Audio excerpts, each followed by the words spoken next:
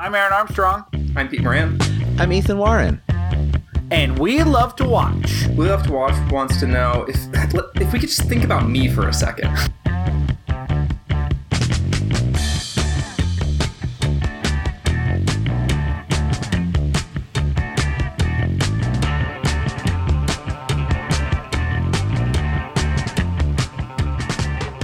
All you want to do, Peter. It's all I ever do. Talk about yourself. I genuinely just started this podcast so other people could hear me talk, and I could edit and listen to myself talk for 4 hours a week. So it is true. Yeah. We may talk about this on a future episode, but really the key, I think, why the longevity of this podcast, why Peter and I get so much enjoyment is that the amount of real-time feedback we have to take is zero. Mm-hmm. And even if we get annoyed by something the other person says, we can make it disappear for all eternity. And really, that ability to play God in a very narcissistic way is ideal, which must be why, let's just be real for a second, why so many white straight people gravitate towards podcasting. But that's a topic for a different day. The silent generation. We're not here to talk about things that are real. This is not about real life. We're talking about real life. Yeah, Ethan, this is real. Life. We're talking about this is real too, Ethan. There's no script here. Then I should throw some stuff away because I've been working so hard. This is the first episode where I have we've all recorded on location in Phoenix, Arizona. I hope you both liked your accommodations. Aaron, I had you picked up from the airport in a limousine, and Ethan, your Airbnb was kind of close to the airport, so I pointed you in the direction of the Airbnb. Anything's better than winter in Wisconsin, right?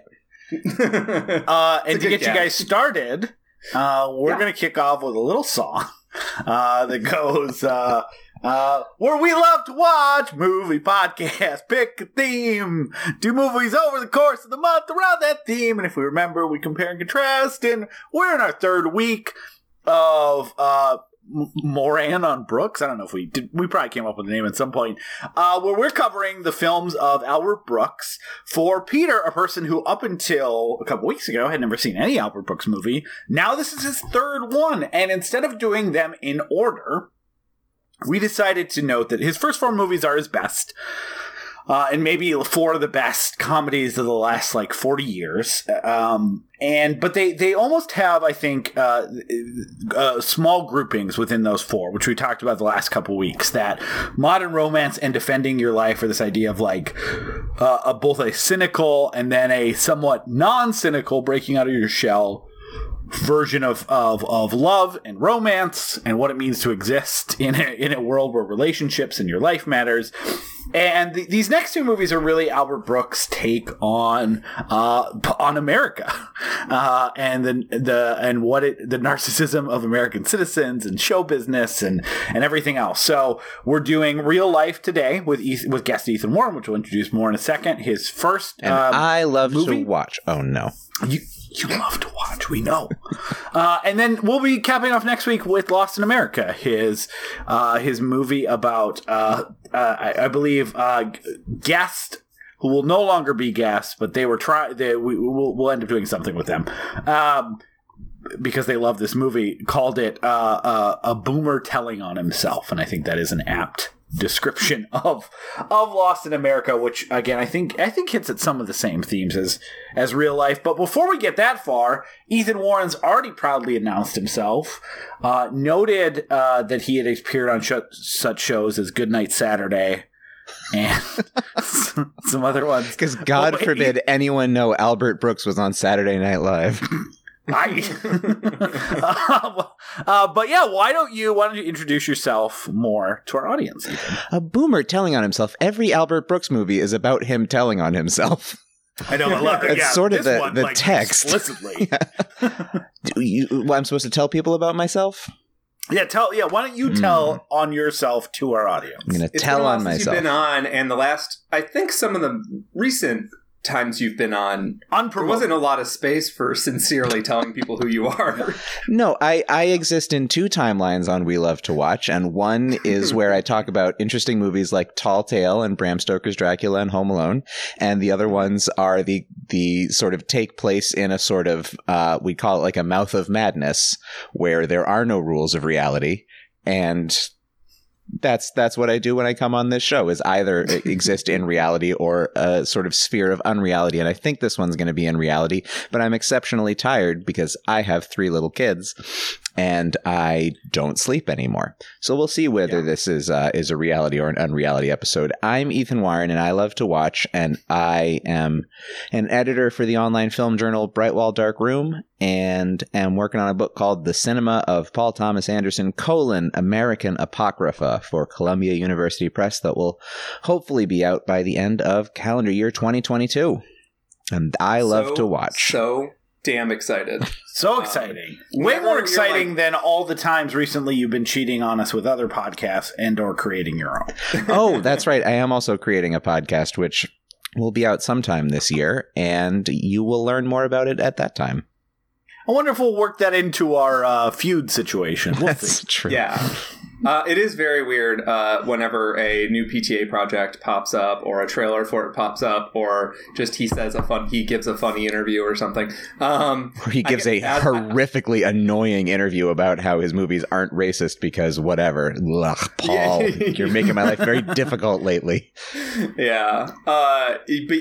Whenever that pops up, well, I guess for the positive things, I go, oh my God, I'm so excited. Ethan has more stuff that he has to somehow collate into this massive project that like so how excited. All of a sudden they're like, oh, now we're putting a brand new music video in front of Licorice Pizza. It's like, God, I guess I'm gonna go watch Licorice Pizza again just to watch this music video that's fascinating, and I have to write about it. It's amazing. It's a beautiful little work of art. Paul, thank you. Thanks, Paul, for giving me more of your work, Paul. Yeah, that excites me. What excites me more every time there's a new PTA project is that that Clickhole article about the clam bucket resurfaces. Yeah, that's actually how I know that there's a new PTA Paul Thomas Anderson movie or project on the horizon, because I start seeing on Twitter the Clickhole celebrity quotes. Paul Thomas Anderson said what about his clam bucket, and it tells you, I guess, who my Twitter follows are. And if you want, we can start a GoFundMe to bribe whoever edits your book to not edit out any mentions of clam bucket. I've been trying for 2 years to figure out how to get the clam bucket in there, and we're down to the wire, and I'm determined to make it happen. Gotta get the clam bucket in. As of February 23rd, you heard it here first, folks. As of February 23rd, 2022, the clam bucket is not present. It's not in the book, so if you get it, know that it's partially... If you get it, you see the clam bucket version, know that you either have a limited edition, which you should be very proud to own, or something, this podcast made a little bit of difference in the world, I think. Related to clam buckets. I love when Ethan mentions being tired. We mentioned we need to get into it. Get into it. Let's talk about whether you can add 5-year-old references to Clickhole articles in your upcoming work that's probably sucked quite a lot of your life out of you. But let's get into it. So we talked early on this month with Peter about how even though he was familiar with Albert Brooks in some capacity, he'd actually never seen an Albert Brooks directed movie, which is also part of the reason we decided to do this month. Ethan, we gave you the choice, I think, of all 4 of these movies. You picked Real Life. So tell us a little bit of what's your experience with Albert Brooks in general, and why did you gravitate towards picking Real Life? Well, for one thing, it is the only one of these movies I hadn't seen at the time that you were giving me options. Yeah, I saw Defending Your Life when I was very young, and too young to kind of make much sense of it or process it. And I think I just kind of categorized it as not for me. because it's you're like, this wasn't in the catechism. Well, it's that is not a movie for children in like any capacity. No, we did talk about that where Peter asked me if I'd show my kids this. I'm like, well, I wouldn't, not because of any objection to what they would see, but just because they would ruin my movie watching experience. Well, I just kind of like so bored. It's a movie about like sort of existential distress, and I think I just bounced off it. And then all of his movies, or some number of them, went up on the Criterion Channel about a year ago, and I caught up with is it Modern Romance? Is that the title? Yeah. Yep. Fell head over heels in love with that movie, which is just whatever, an hour and a half of Albert Brooks just being the world's biggest problem, which is kind of, I mean, we can talk about his star persona because it is so fascinating to me, the sort of the version of himself that he creates, and this movie, Real Life, being the sort of apotheosis of that, as he is ostensibly playing himself. And I saw Lost in America shortly after Modern Romance, another great one. Kind of didn't hit me quite as hard, I think, because of the proximity to having just watched the movie that totally knocked me out. And this movie I gravitated to also because I have been fascinated for a long time with the movie that it is riffing on, or the TV series, An American Family from 1973, which I haven't actually watched all that much of the series, but I am just sort of fascinated. You threatened to. I tried, and I really bounced off the production values of 1973 PBS documentary filmmaking. Also, probably, I imagine, like, uploaded in 480p to YouTube. Yes, absolutely. I was just watching. I didn't know. Clips, I mean, I know it says. Well, I paid attention to it more. So at the beginning of this movie, there's a title card that says like this. You know, Albert Brooks making this movie was inspired by the PBS documentary. I thought that was a joke. For some reason, it never clicked with me that it was a real documentary until it was real life. Until Ethan was like, I'm going to try to watch all 12 hours. And I'm like, that threw me off a lot because I knew American Family, The American Family, excuse me, was a real thing because we watched an episode of it in a gender studies class in college. Ooh. And it was supposed to be sort of about... Hopefully not as like an example of the goal. No, like this is ideal. No, my gender studies professors were all way hip with what you're supposed to, how you're supposed to treat these subjects. This was him essentially sort of indicating like how American attitudes towards sex have changed over time, and like how American attitudes towards media have changed over time, and it's not necessarily a straight progression upward and forward always. Anyways, that's not really the important part. The important part is that I was immediately thrown off by that opening crawl, because it would be like if at the beginning of Spaceballs they were like, hey, this is a parody of the movie Star Wars, but however has no relation to Star Wars. Oh, I disagree so strongly. By Star Wars. Yeah, I do too. I what I love about this is it creates the impression of Albert Brooks. It's like a prologue to the movie that you just see in your head, which is that Albert Brooks is sitting at home. Albert Brooks, the character, played by Albert Brooks, the man, is sitting at home watching the pioneering 12-hour documentary series, An American Family, which for the listener was a series where just a camera crew installed themselves in the home of this California family for about a year and watched them absolutely devour themselves, and the marriage fell apart, and all of these fascinating things. And Albert Brooks is just watching and going, I could do this, and I could get famous and rich doing this. I could do this, but I could do it better by me being part of it. And that is just such he says pretty clearly his goal is to win an Oscar and a Nobel. Yes, it's such a beautiful comic premise that they just sort of throw at you with a title card and then dump you right into. So I adore that.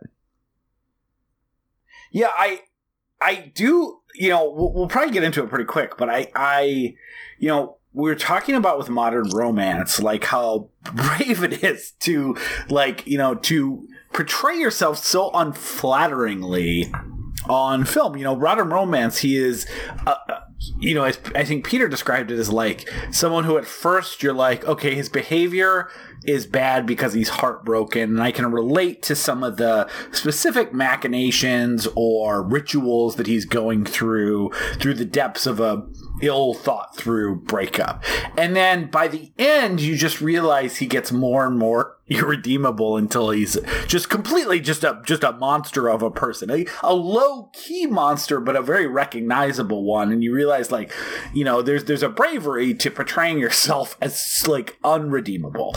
And then, you know, it then always shocks me or re-shocks me that, like, in his first movie, and, you know, he was definitely an alt comic and popular, but he wasn't huge. This movie didn't help make him huge. We'll talk about that. We'll talk about that a little bit later. But, you know, here he is. He's directing his first movie. He plays himself. And I just cannot imagine a more unflattering portrayal of yourself, literally your named self on the screen in a motion picture. Well, so I just mentioned the sort of Albert Brooks star persona, and what I think it is that he's playing a guy who is constantly kind of at war with what an asshole he is. Yeah. Because he plays the world's worst behaviors with this wounded puppy dog attitude. So you kind of can't help sympathizing with him a little bit because he seems so earnest and so sincere and trying so hard as he is being the just, as you say, descending into the pits of just abject horribleness. And it's I can't think of anything to compare it to, you know, sort of executed at such a high level. And there's a reason these 4 movies have endured as so special for so long. Yeah, we talked about that, like, as even though he was compared very early to, like, Woody Allen, we talked about this especially on Modern Romance. The difference is that you were supposed to, like, Woody Allen was a character in the 70s and 80s movies. You're supposed to see him as in the same way you almost see Larry David, right? Like, he's expressing feelings that everyone has, and he is ultimately the hero, even a hero that sometimes puts his foot in his mouth and does things that are insensitive and hurtful but, you know, don't we all do that? He's a nerdy guy, you know, he's not great at all this stuff, but at the end of most Woody Allen movies of the 70s and 80s, he ends up with some version of a happy ending, and you're supposed to somewhat root for him. And I think the real difference we discovered in Modern Romance, which goes through this movie especially, less so in Defending Your Life, is that, like, you are absolutely not supposed to root for Albert Brooks. Like, yes, he has a similar low stated awkward sense of humor, but you at no point should be rooting for him. Yeah, and I think that one thing that we discussed this movie without me having seen it about 6 months ago or so when we did Spinal Tap, and Aaron had mentioned that this movie and Spinal Tap reminded each other. This movie reminded him of Spinal Tap somewhat. But having seen it, it's very interesting that it doesn't. While it has moments that consciously sort of construct a Spinal Tap-like mockumentary feeling, the movie can't be contained in that way. Like the movie Spinal Tap and all the Christopher Guest movies that came after that sort of have a nice safe frame to view it through, and you can sort of have a moral or a sort of comedic distance, like a wide shot kind of distance from the action. And even though some of it is very touching, especially on repeat watches, like we talked about how Spinal Tap is just like a loving story of a family, and how Best in Show has all these like lovable characters, this is it uses the mockumentary format at times, and it has a lot to say about that, but it's really not confined by that at all. And some of the most brutal stuff it does happens when it's sort of embracing the meta text of it, that like this movie is no longer about this family, it's about Albert Brooks, and it's just Albert Brooks talking to a camera. And in that way, it almost reminds me of like the YouTube era of people breaking down in front of the camera. It reminds me of the guys filming videos about breakups and their political things that piss them off while they're in their car. Like that sort of variety of filmmaking is what it reminds me of more. And in that sense, like the sort of meta-ness of it breaking down and it just ending up becoming like a confessional about the inability to produce something that's truly genuine. That feels far-flung and really ahead of its time. And it feels more dangerous and cutting because of it. Because by the end of the movie, I had absolutely no idea where it was going. I knew the project was going downhill, but like you could see that from the opening scene with the professor walking out of the sort of presentation hall or the theater. But beyond that, you don't actually know where it's going to go. You don't know how damaged people are going to be by this by the end. And what you don't realize is that it's not actually about this family falling apart. It's kind of more about Albert Brooks falling apart. Well, it is, and that professor being maybe the most fascinating character in this movie, but we can get to that. It's almost hard to watch this movie at this point, I think, and grasp how ahead of its time it is, because An American Family was absolutely like lightning in a bottle. There had never been anything like this. It's decades before reality TV. And he grabs that. Yeah, only the Up series maybe. Yeah, right. 7 Up would have been, 14 Up would have been, and maybe even 21 Up is all before this. Sure, but just the idea of... But those were like 30-minute shorts. Yeah, and they're not verite. That's it's all, sort of talking heads to camera. Yeah. Or not all, but predominantly. And the idea that he grabbed this thing and just a few years later turned it on its head and identified all of the weird little sort of idiosyncrasies and the contradictions in the idea of verite filmmaking right away. I mean, it's pretty visionary, and it's I think hard for me to even wrap my brain around at this point when we've been steeped in reality TV. It's almost too, like, it's so far ahead of its time that it feels like prescient in a way that's almost uninteresting to talk about, just because it predicted so much. I remember, like, probably, Ethan, you're a little, maybe Peter as well. I'm not trying to age you out of it, Peter, but yeah, I guess you would have been 8 years old. But like, I remember seeing The Truman Show in 1998 in theaters and loving it. And I remember feeling like, it was like, oh my God, if they had a show like The Truman Show, that would be the way that audiences reacted. Like, they were watching a soap opera. Like, these people weren't real, and they were just characters on a television show. And like the way that everyone like has Truman pillowcases, and the way the audience reacted just felt like that was how it would play out. And it didn't take long from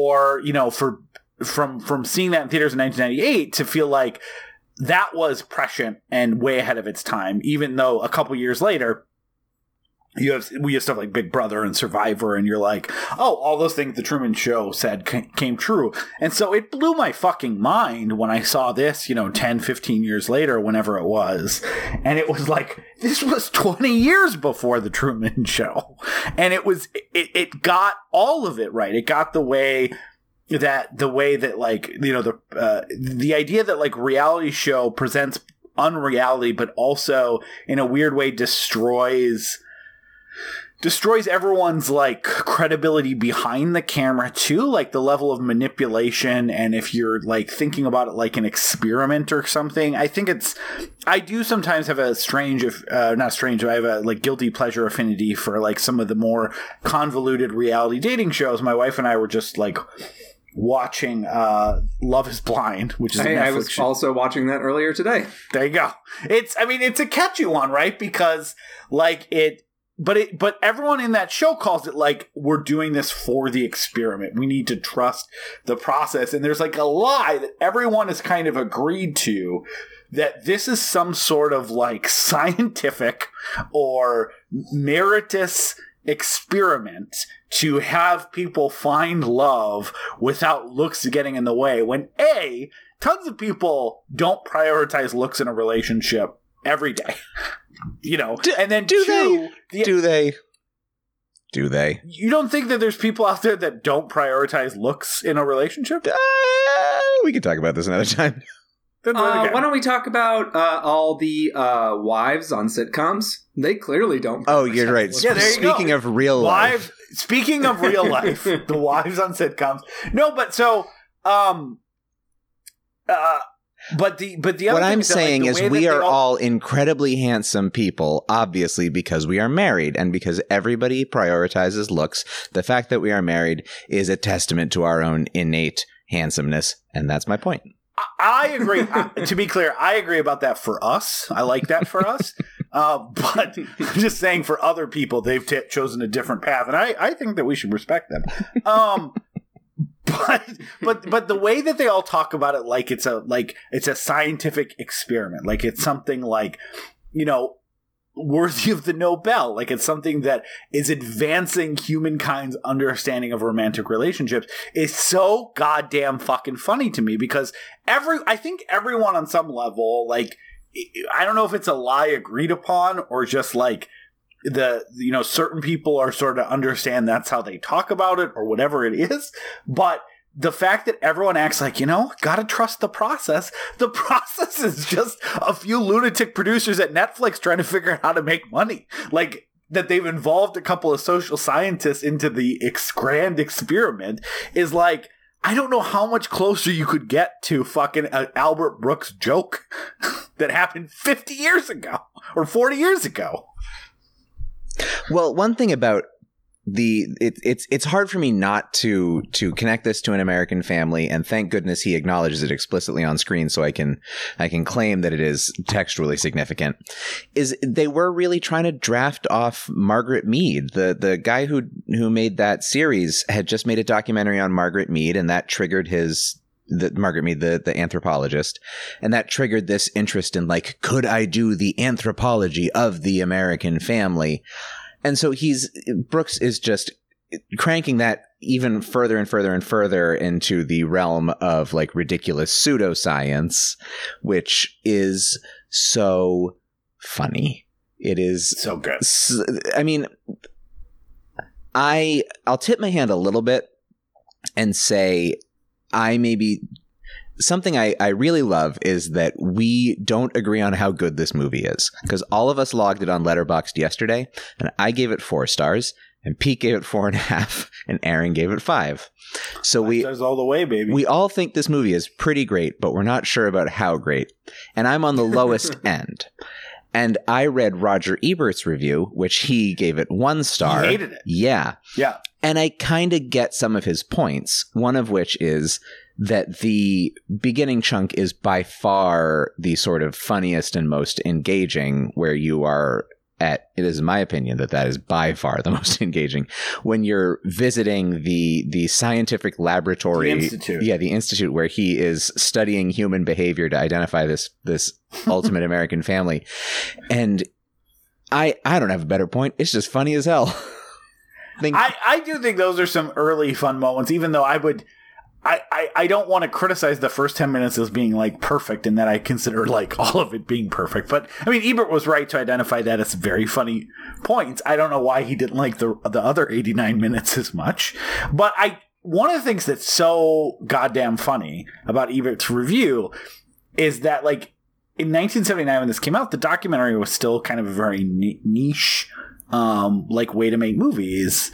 Like, there obviously were documentaries and some of them were popular, but, like, this is, like, pre kind of the era of even, like, Hoop Dreams and the idea of, like, those kind of big documentaries, let alone, like, when you get into the 2000s and you have stuff like March of the Penguins and Bowling for Columbine and Fahrenheit 9/11 that are, like, doing, like, blockbuster numbers and making just a ridiculous amount of money back. But one of his criticism in the review is, like, do we really need a parody of the documentary format?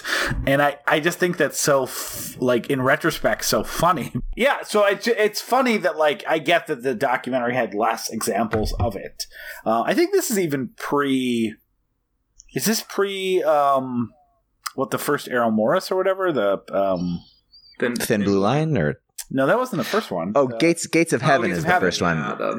You're either pre or you're right around the same time. Yeah. So I mean, even the pop documentary is not really in vogue yet. So but in retrospect, it seems like such a funny statement because there's definitely a lot of documentary filmmaking, and to your point, Ethan, the way that they cannot help but interact with their subjects and a lot of times very negative and controlling in different ways that you're never really seeing reality. I mean, there's that famous Disney documentary movie from the 50s where they're like, everyone thought lemmings just ran off the cliff because the filmmakers chased them for excitement.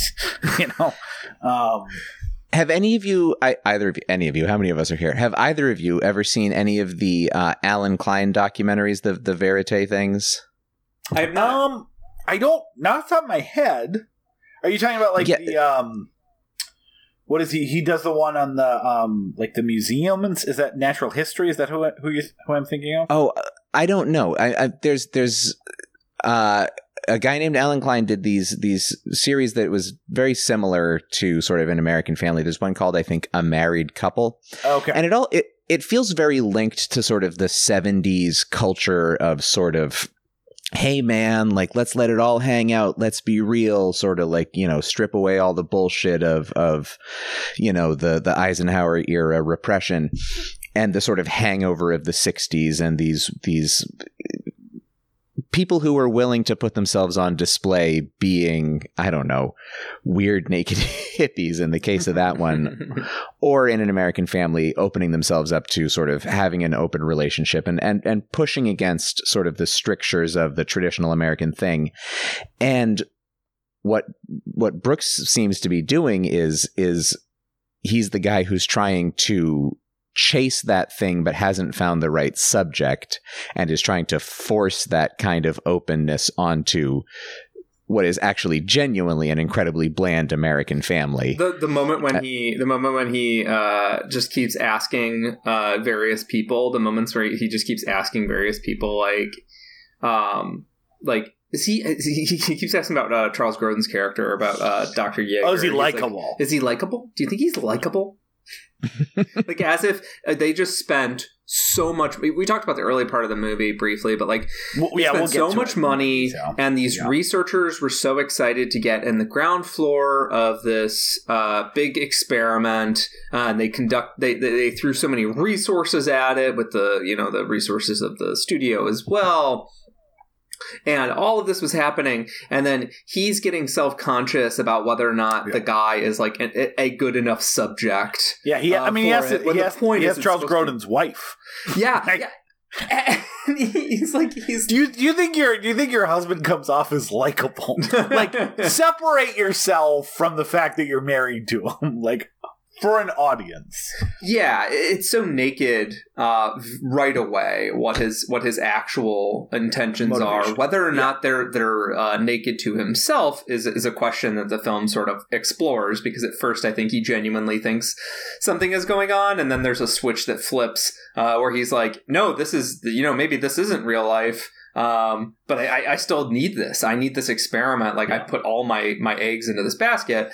And when everybody else is willing to pull the plug, he's not. What do I know about reality? I'm a stupid jerk. It's a great line. The is he likable question that just keeps coming back, I think, is sort of the central, one of the central pivot points of the movie for me. Yeah, Fred. By the way, it was I was really got my wires crossed. It was Frederick Wiseman who did National Gallery that I was. Oh, and City Hall about Boston, Massachusetts. Yes, a movie I would not have sat through all of the hours of if it was not about the city that I live in. God, how was that? 4 hours? I got to tell you, here's the thing about the reason why I forgot it. Ethan, here's a fun fact about Frederick Wiseman. His movies reviewed really well, and I add them to my queues, and then I don't watch them because they're 4-hour documentaries on people walking through the National Gallery. And I've like you, I have kids. I wish I lived in a world where 4 hours to watch people stare at paintings was a reasonable way to spend my evening. Well, I actually, my daughter, who would have been probably 3 or 4 at the time, watched a little bit of City Hall with me because I just sort of had it going throughout the day. Yeah. And she wandered through the room while it was playing and got this immense sense of civic pride just from knowing someone had made a movie about Boston. And then later she went down the slide in the backyard and she shouted, "I'm doing this for Boston." And so I thank Frederick Wiseman for that. And I thank Albert Brooks for the memories. Can I ask you a question, Ethan? Do you think... Yes. Now, you know me pretty well. Do you think that me not having the patience to sit through that when I have kids makes me unlikable? Or unsympathetic to an audience listening to a podcast? I have to go have a meeting with the psychologist, actually, and you know what? We're going to circle back on this really soon because it's very important to me. Great. All right. I just think I'm pretty sympathetic as a character. What else do we have by way of just overview? So it's interesting. One thing I just want to mention. So. It is interesting. Next week, we had a guest who, unfortunately for scheduling, again, won't be able to join us, who loves the movie. And instead we have a replacement guest, which sounds insulting to say, but it's just an accurate description of what happened, who has never seen Lost in America, but Rick Kelly was very excited to see Lost in America. Rick Kelly, sorry, hold on. The great Rick Kelly. The great Rick Kelly. Yeah, it's a replacement, but it's not I'm not saying it's a downgrade or an upgrade. Two great people. It's a side grade. It's a side grade. It's just a grade. Yeah. All right, it's just a grade. But he'd never seen Lost in America. Interesting, again, that this was the first time you had seen real life for this podcast as well. So, it's. I do find that, I discovered this probably like 10 years ago and immediately just fell in love with it. I thought it was like one of the funniest fucking things I'd ever seen. It felt like a secret movie because I had watched Lost in America and other Brooks movies, and this just felt like an insane revelation. Peter, this was also your first time watching this, and now you've watched it after seeing Modern Romance and Defending Your Life. Before we get into like scenes and the plot and funny parts and everything else, like, you're 75% of the way through your Brooks journey. Like where are you at right now with him? His movies are good. Great. No, I actually am really happy with the order you chose, which is non-chronological. Because starting with Modern Romance and having it be this cynical, acerbic movie that's just like so mean, like. But in a way that, like, I couldn't look away, but I also couldn't watch towards the end. It was one of those things where I, was peeking between my fingers, like I was watching an axe murder. Starting with the cynical, mean one, that is also quite darkly funny. And then going to one that's, like, lighthearted and sweet, and it's sort of a nice fantasy. And then taking a step back and finding something that kind of cuts the difference, I think is the right way to approach these films because Albert Brooks is all of those complexities. And in this movie in particular, you get all those complexities. You get why his character, people would find him charming at first, but eventually, like, they would sort of wear on him and people would sort of figure him out. And the fact that, like, even if the family was like totally comfortable with the cameras and the studio was completely behind him, and I don't know, the Science Institute, the National Institute, was comfortable with all the choices he was making. Let's say all those factors were sort of stable and comfortable. Nobody would want to live with him and be in his presence for a year. And the fact that this burns out in like a month and a half or something. Yeah, it's 90 days or so. I mean, one of the geniuses is like the first dinner is a complete fucking mess, and it never really gets better. Yeah. Well, I was gonna say is the fact that he, like I was just saying, the fact that he decides that a big band and singing a original song about how exciting this experiment is for the town with serious researchers of anthropology and human psychology sitting in the room. he decides that a big band presentation telling the town how great this experiment is going to be, and all the pomp and circumstance that he has to have these like, oh, we're going to have this grand reunion and we're going to give you a limo from the airport. Like, he immediately throws out any sort of anthropological basis for the quote unquote experiment. Yeah, he gets all the Merv Griffith band that they could afford to fly out. Yeah, and through these 3 movies, I feel like I get the sense of Albert Brooks really well as a person. If the sort of I get the sense as that a persona. I get his persona very well, because it is sort of him, quote unquote, as we've discussed previously. It is sort of him telling on himself and telling on his generation and talking about the things that are kind of ugly at times, and are uncomfortable to discuss, but are truly necessary to talk about to make these movies have any sort of bite. Because I want to jump back to something Ethan said when he was talking about. It's like, Ethan, defending your life didn't really click with you at a certain point in your life. One of the reasons I put these movies off is because the concept of middle-aged ennui, or a filmmaker in LA being sad about romance and is his career going in the right direction, and like just sort of conceptually, none of these movies sounded that interesting to me when I was in my burgeoning Criterion devouring sort of filmy phase. So I never watched any of them because it just wasn't interesting to me as a concept. But now I'm older, I've had more experiences, and I've seen like more pathetic sides of myself. All of a sudden these movies are clicking with me and resonating with me in a way that like I find deeply funny, but also like a little shameful. And that's why I'm having these sort of deep reactions to them. I do think, I mentioned this, I'm really excited to revisit Lost in America, because I saw Lost in America a couple times, but I probably haven't seen it in 15 years. So we're talking like, late teens, early 20s, and I really liked Lost in America.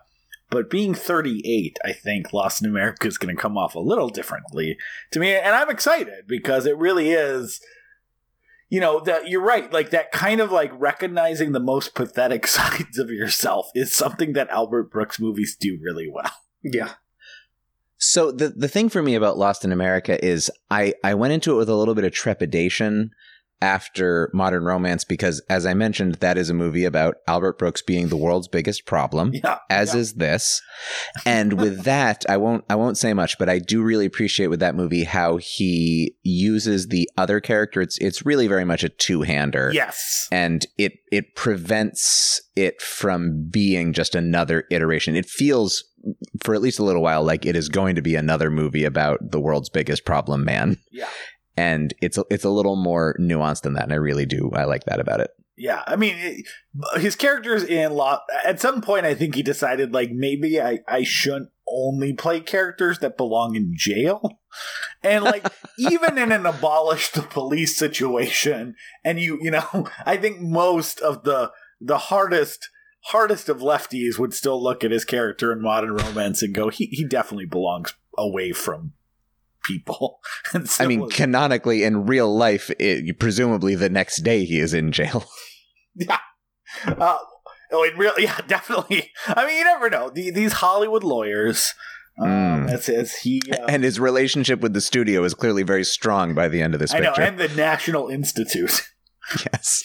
I forget. Did they ever say it's the joke is that it's not of anything, right? It's just the National Institute of Human Behavior or whatever. Right. Okay. Okay. He just calls you it got the that wrong, and so now it's my show. It's so. Your show. You win. Do you want to throw us to break since it's your show now? Pretend to watch the break. You can do that, but let's do this as an exercise. Let's pretend, just visualize there's two circles. One says host and one says guest. And for this exercise, as you throw to break, I am in the guest part and you are in the host section. Go ahead. You have done a terrible job this whole episode, and I am embarrassed that you're on my show, and we have to take a break so that I can sort out my feelings about whether we're coming back at all. How do I hit you on the microphone here? Oh, no, don't you... Okay. Ooh, I am for real. Never meant to make your daughter cry. I apologize a trillion times. I'm sorry,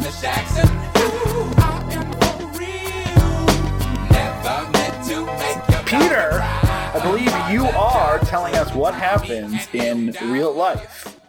Yeah. Which I want to underline is all real. Yeah, I mean, that's why it's called real life. A movie wouldn't lie to you. I mean, Albert Brooks says it 50 times, and I can tell you what. Albert Brooks does not gaslight people in this movie.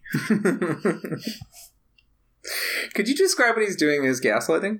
I would not, and you shouldn't either. I think he's perhaps so deluded himself he doesn't have the sort of intellectual standing to gaslight. I think it's like intellectual chaosing.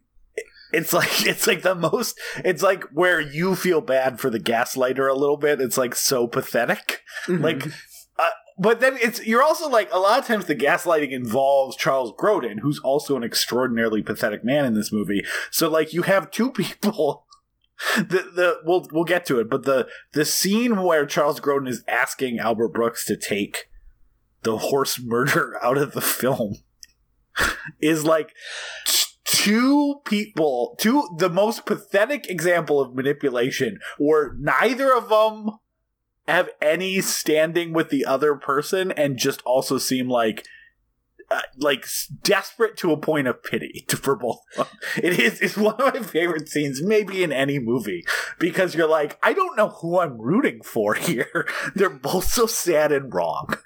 It really it's like the Heat diner scene, yes. But for guys who their whole shtick is being horrible assholes trying to convince themselves and everyone else that they are not horrible assholes. Yeah.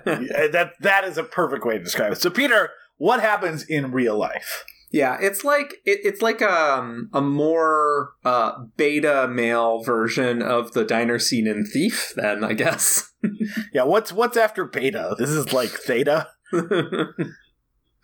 don't know, but if you call someone like a Delta man, sounds kind of cool, right? Sigma male. Sigma male.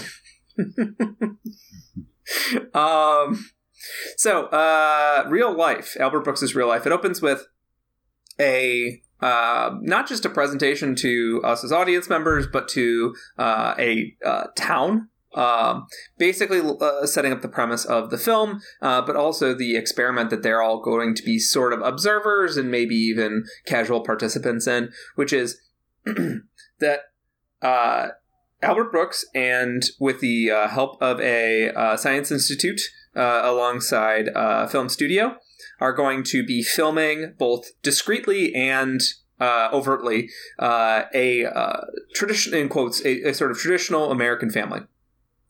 And so he's explaining this concept. It's a family called the Jaegers. It's a fairly standard nuclear family, you know. There's a father who's the primary breadwinner, and he's a veterinarian. I don't know. I mean, he might be a veteran. Yeah. it's the age. Yeah, it's like 79, maybe. The Korean War wasn't that long ago. He looks like he's in his 40s. We lost a lot of good boys over there, you know. Yeah, maybe he got some credits for veterinary school for, like, treating horses. Oh, no, he was part of Operation Dumbo Drop. Yeah. Are you sure? I mean, there's got to be vets, right? Yeah, I mean, they send dogs to war. Haven't you heard of the expression, let loose the dogs of war? Yeah, those are literal dogs. Mm-hmm. Sometimes they're homies. Stretch it, keep stretching. So, he is Ethan's like, hey, for the love of Christ, guys, at one point I'd like to be able to promote this on my Twitter without embarrassment. Can we... So, no, that's not what I'm thinking. Keep stretching about vets. Yeah, he's a vet squared. So he served on Operation Dumbo Drop, and not really like served so much as after the operation was over, he accidentally euthanized like the elephant from. It would be great if Dumbo, he actually. Maybe? Eventually starred in a this is perfect for the era too, like a Disney family live action movie where he gets turned into a car, mm-hmm. and he becomes the Corvette vet mm-hmm. or abbreviated. You took me up on stretching the vet thing, or abbreviated the vet. And if that Corvette happened only to look on like a full moon, and if that Corvette happened to look like Slave One from Star Wars, it'd be a Fett. Oh yeah. Oh, if he played a Fett. Mm-hmm. It's a good thing this is not an interesting movie or anything, so we can just go all in on the vet. You told us, Ethan. We're very suggestible. All right, so yes, they're explaining the concept, and you're still in the host circle. Oh, right. Yeah, actually, I shouldn't let Aaron interrupt me. Only Ethan can interrupt me. Only Ethan and God. I love to watch. So Albert Brooks sort of explains all of this with a big jazz number with a big band. The experiment is launched, and we do a time jump back to explain all the various technology that's going to be involved. There's wall cameras that will sort of covertly film them, the family, as they go about their normal life. We go through the selection process for the family. We see, while we're talking about cameras, there's a device called a Ettenauer, which is a head camera that requires, it's like a space helmet. Yeah, but it requires puts the hands in. It requires the photographer, because it's so heavy, to stick their hands into the helmet and hold it up so that it doesn't hurt their neck. 6 were made, 5 worked. We have 4 of them. And what's kind of genius about the placement of that next to the first part is you already know this guy's a joke, and you're just watching all the money and resources being thrown at his joke experiment. That camera bit never stops paying off. It's perfect. It's incredible. There's a moment where something very sad is happening, and then someone walks into frame with that Ettenauer, and I lost my shit. There's a scene where it's after Ted quits, right? And you're seeing it from like a diagonal angle, him sitting at the table alone and staring off, into the side. And then one of the Ettenauer guys comes up and sits on a chair, so that if we were seeing that angle, it would be like an office, talking to the camera. And he just doesn't pause and starts talking about his feelings to the guy that just sat down on the chair while we're seeing it from a separate Ettenauer angle. It is the funniest fucking thing in the entire world. And again, speaks to the insanity of all of these like mockumentary type shows of like what would be occurring for that to happen. And you just see it all in this one shot of like the fight, the doctor quit, he leaves, and then another guy walks into frame, sits down in front of him, and Albert Brooks, without moving, just starts talking about what just happened, how it made him feel. It's perfect.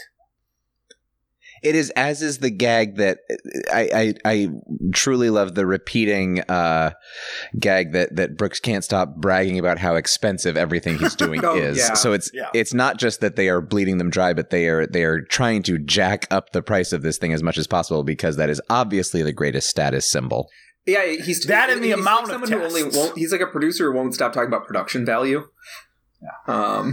Like that's his goal is to get the most money on screen.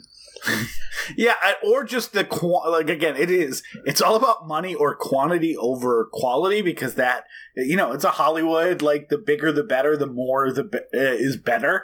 I love like if we converted those number of tests to eggs, it would be enough eggs to feed everyone in St. Louis for 2 years on a 2 egg per week diet. There's so many fantastic throwaway jokes in this. But the best one is when they're selecting the families, they run them through a series of tests. One of them is very funny because they scan the face to make sure that it has the right amount of charisma is the right amount of charisma. And the computer is just automatically rejecting them after scanning them into this like primitive thing that turns their whole face into like an unflattering egghead. And then the message to pick up your shoes at the desk, as the kicker really gets me. And they get letters when the families are dismissed. They get letters basically saying like, Like, it's like they're form letters. Yeah, you're not going to be in this experiment. Like, the language is very funny, and then it immediately goes into like a promotional offer. Like in the second paragraph. we kind of we joked about it in the context of the host guest switch, but the first test is, or one of the first tests is, like a parent and a child switching places hypothetically to get them. No, the first one of those we see the son immediately go for his belt to hit the kid, and then the dad reacts by hitting the kid for being or threatening to hit the kid for insolence, and Albert Brooks goes, "Never mind, we're out," and which is a funny enough joke as it stands, but the fact that right after that he says 23 families dropped out on the basis of this test, saving the Institute untold thousands of dollars. Like, just the act that the level of dysfunction in 70s era's family was so much that 23 of like 100 some families, just by standing in separate circles and pretending to be the other person for 5 minutes, was enough for them to go, we can't do this. We need to get out of this situation. It's fantastic. And then they narrow them down to 2 families. One of them contains Charles Grodin, so you know that's going to be the Wintering family. But it's 2 families that are similarly sort of just like the right amount of boring. Like, they're almost identical families. They have the same sort of like absolutely pointless small talk. That's just sort of the thing you do to fill up silence, like the mawing silence of a room, and that like middle class people just can't help but fill. Like, all people have that feeling, that like discomfort, but like that specific type of like middle class, like it's like a step beyond how's the weather. Is just because they make them sit for 2 hours. That's the final test. And it's the thing that we love to laugh at, but I do the same shit when I'm in waiting rooms and it's like too quiet and they don't have like, if they don't have like waiting room music, I feel uncomfortable and I feel like I have to like say something. Like, it happens to all of us. It's fantastic. So the families are selected, and then they send the family off to Hawaii. While they set up. So that they can not only bug their house and get that all set up, but also Albert Brooks moves in across the street. And spends a decent amount of the idea of the documentary film bragging to the cameras that this is his first time as a homeowner. That does seem to be just a massive subtext of this whole thing, is that he just wants to have a house. Well, because I mean, we see him antiquing an end table. Yeah, that all of the him talking about how he selected a certain style for the kitchen and then a certain style for the bedroom, and he's just basically building out this like epic bachelor pad on Studio Dollar. And then the most important thing, hold on, actually I think this is a really good important point that I don't think we've mentioned yet.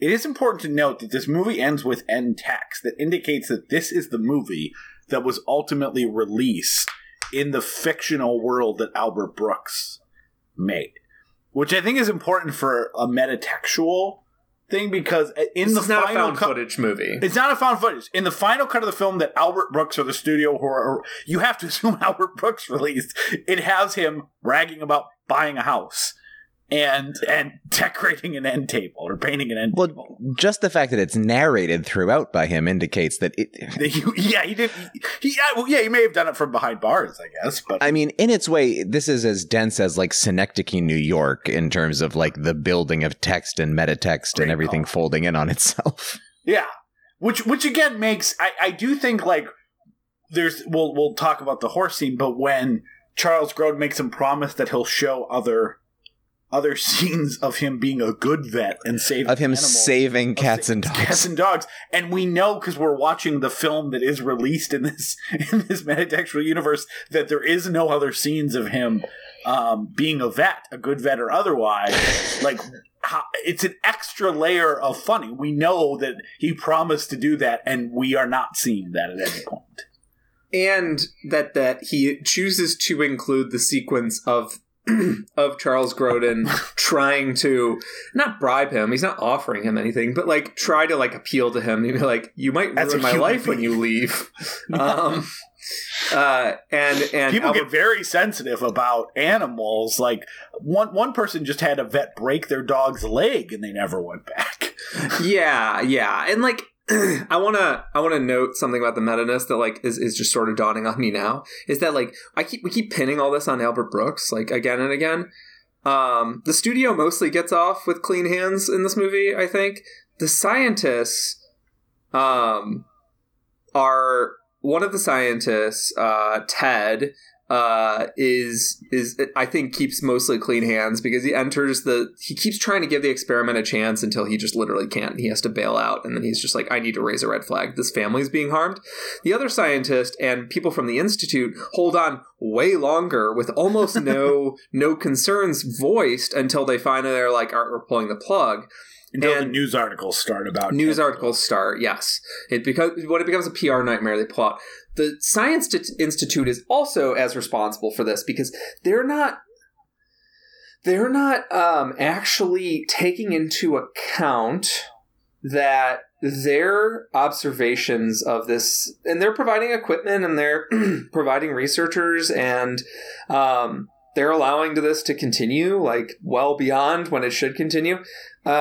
They're like using this as like a PR opportunity or a way to get like flashy research to get themselves more grant money or whatever, right? To raise their status as an institute, right? Maybe impress some senator to give them more money.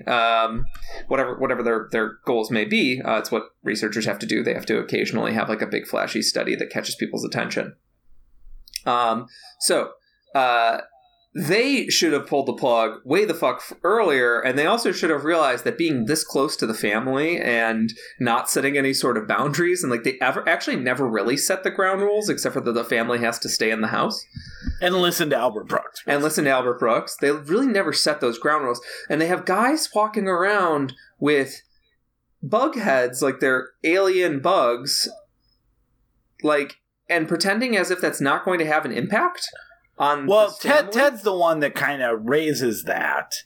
So there's essentially two scientists that are almost embedded with him. Ted immediately is annoyed with the band and everything else, and goes, "This is supposed to be a scientific work, and you're turning into a production." Albert Brooks is like, "Well, it is. It's a movie and a scientific marvel, right?" And they kind of have that throughout until Ted quits. But Ted is kind of like revealed as a little bit of a jerk too, because he immediately writes like 30 days later he has a book coming out, which is not even the other scientist, I think, or someone. It's either one scientist or like one of the producers goes like, "Yeah, I mean, how can you write a book like as a scientist 30 days later and release it? Like that's not a good case study either to be releasing to the public. That's an attempt to exploit a situation." So it does feel like effectively no one comes off good, even the person who theoretically quit because the way that they were conducting the research wasn't correct. And that is to your point, maybe 60 days. Yeah, it's maybe my favorite beat in the whole movie is just that the theoretically upstanding principled guy walks off and immediately takes the sort of immediate cash in is such a dark and cynical joke, but so goddamn. And then good. the way Albert Brooks is so pissed off and angry at the news crews with like a sort of extra level of for exploiting the family. For exploiting the family, when like his entire goal has been to exploit the family, and he's constantly. So yeah, I guess that kind of pushes us back towards the synopsis, but like, kind of, he's kind of finding opportunities to manipulate the family from the beginning.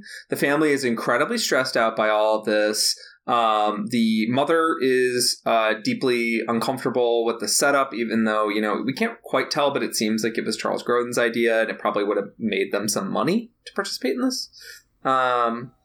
So he didn't really think ahead on how this would affect the family's life and not having any privacy, and the fact that like the ground rules are just so they're not reasonable. And then he immediately, like, almost like the wife starts to form an infatuation with him, and he like shuts it down, but in a way that lets him like stoke his own ego.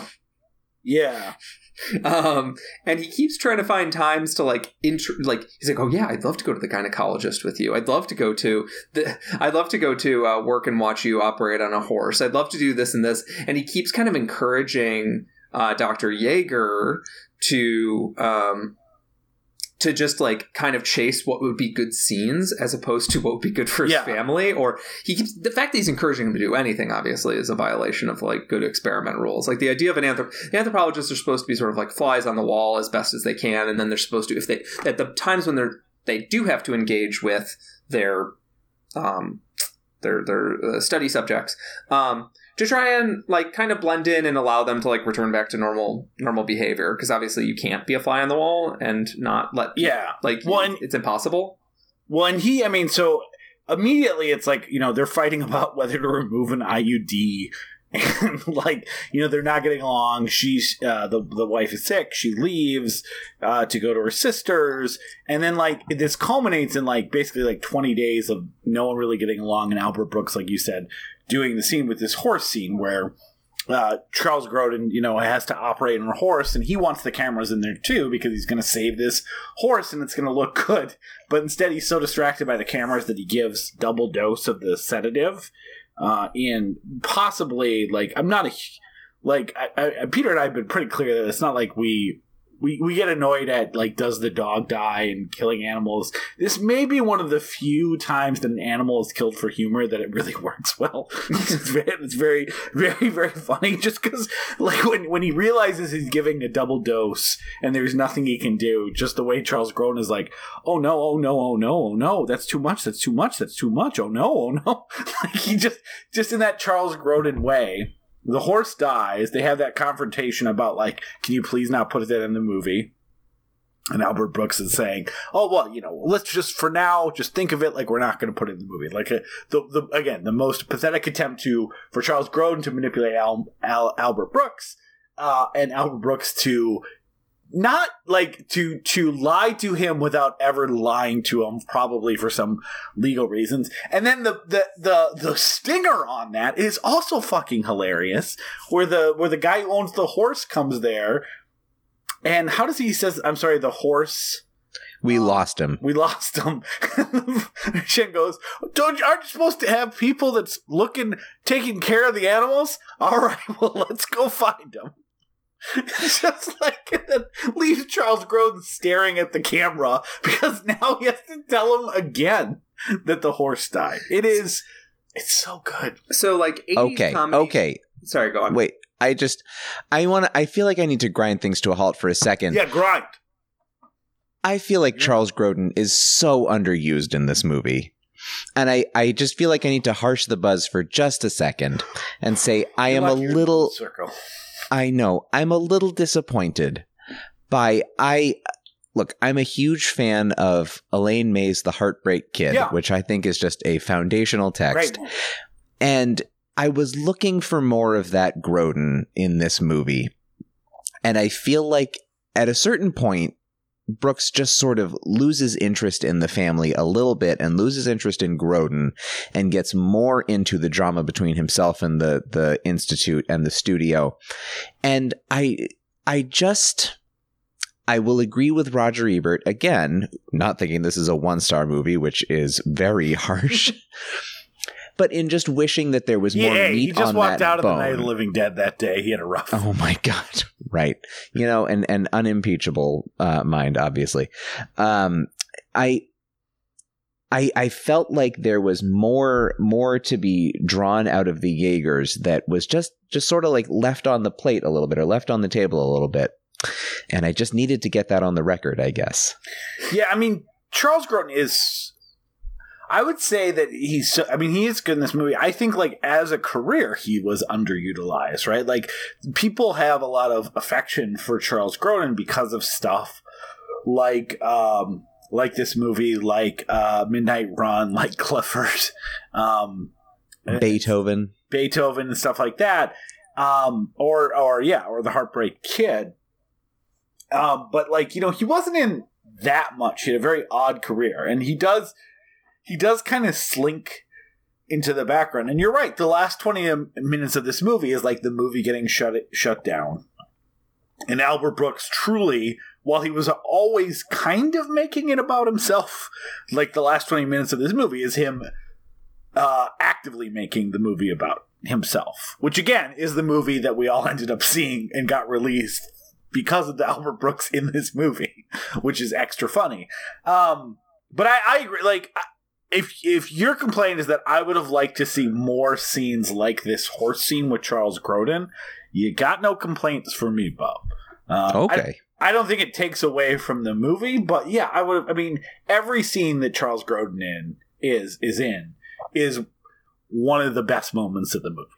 Yeah. So, and my difference of opinion is I do complain about that. So I'm with you, Ethan, and there's absolutely like no way to like mathematically parse that, but like obviously we can all agree that the point of the movie is that the movie gets taken away from the family, and that like he eventually becomes Dr. Yeager eventually becomes this sort of ineffectual presence, and like it would be kind of against the purposes of the movie if that character, let's pretend it's not Charles Grodin, like just that character were any bigger presence in the movie than that. We can at least agree that like the point of the movie is that it's getting taken away from the family. The family doesn't really enter the movie until like 20-25 minutes in. That's fair. Yeah, that's I do think it lends the movie a very odd shape that such a huge chunk of it is used almost sporadically. But yeah, you know what? Maybe if it was entirely unknowns being in those roles, it would hit differently. Yeah. Though, okay, so it being unknowns is hard because like most of the best jokes in this movie are the little Charles Grodin moments where he's sort of nervously smiling at the camera as he like really wants to like yell at his wife or his kids, but he does. Why don't you go take your dinner and just like eat it in your room while you watch TV? Why does he have to eat in his room? Oh, you know.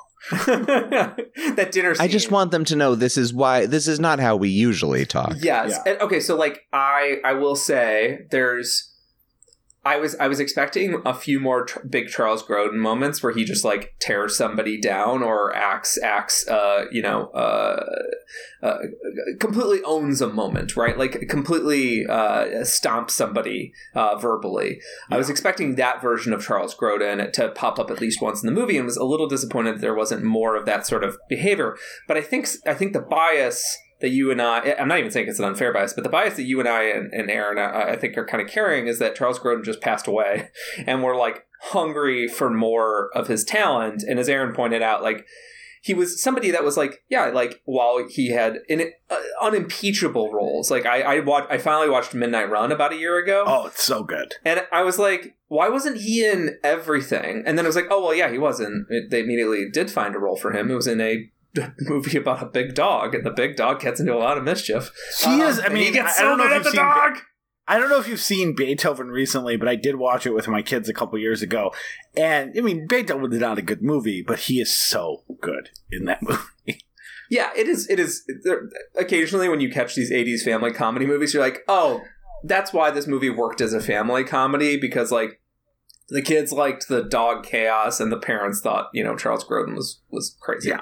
But yeah, so my point is that like we're also all operating with Charles Grodin's death being like pretty recent, and like sort of hanging over our head is like I want more Charles Grodin, the good Charles Grodin, and there's just not that much of it out there. Yeah, and so like it's I'm both like a little annoyed that Albert Brooks didn't more properly weaponize him in this, but also like if he had, the choices are either he weaponizes him more and then the movie doesn't actually work the way it's supposed to work, because if he was a true Charles Grodin figure, I don't think the ending would sing the way it does sing, which is that he's just sort of like he's just like, he's literally hiding in the closet, which does match his character, and Albert Brooks just kind of takes center stage to fight ostensibly for the reality of the family as reality slips further and further away, if it ever existed in the first place. He kind of, the Grodin figure has to kind of disappear into the background,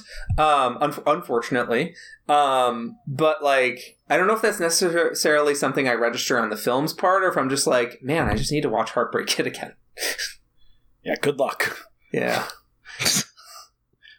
Yeah, if you hear us talk about Charles Grodin, you want more Grodes, would highly recommend Heartbreak Kid, and would also recommend A Time Machine back when you could rent that on DVD from Netflix in 2001. Because if not, I don't know how you're watching it. Yeah. Oh, and then what I was going to say is you could go on YouTube and watch the Charles Grodin show. Yeah, so at the end of the movie, after the horse death, his wife's Charles Grodin's wife's mom dies, and he spends most of the funeral talking about the horse. Which, my wife's mom hasn't died, and I've never killed a horse in surgery, but I can put myself in that situation and realize the hypothetical faux pas I would be committing there. It's because I'm an empathetic person. You're so empathetic. Well, yeah, as an empath. As an empath, I could see why that would be a bad thing to do. You know what? Why don't you just do it? Well, I'm not going to do it. I'm saying I wouldn't do that. As an empath also, I feel bad that you can't do the thing you want to do. Well, I've never killed a horse. I mean, I've tried.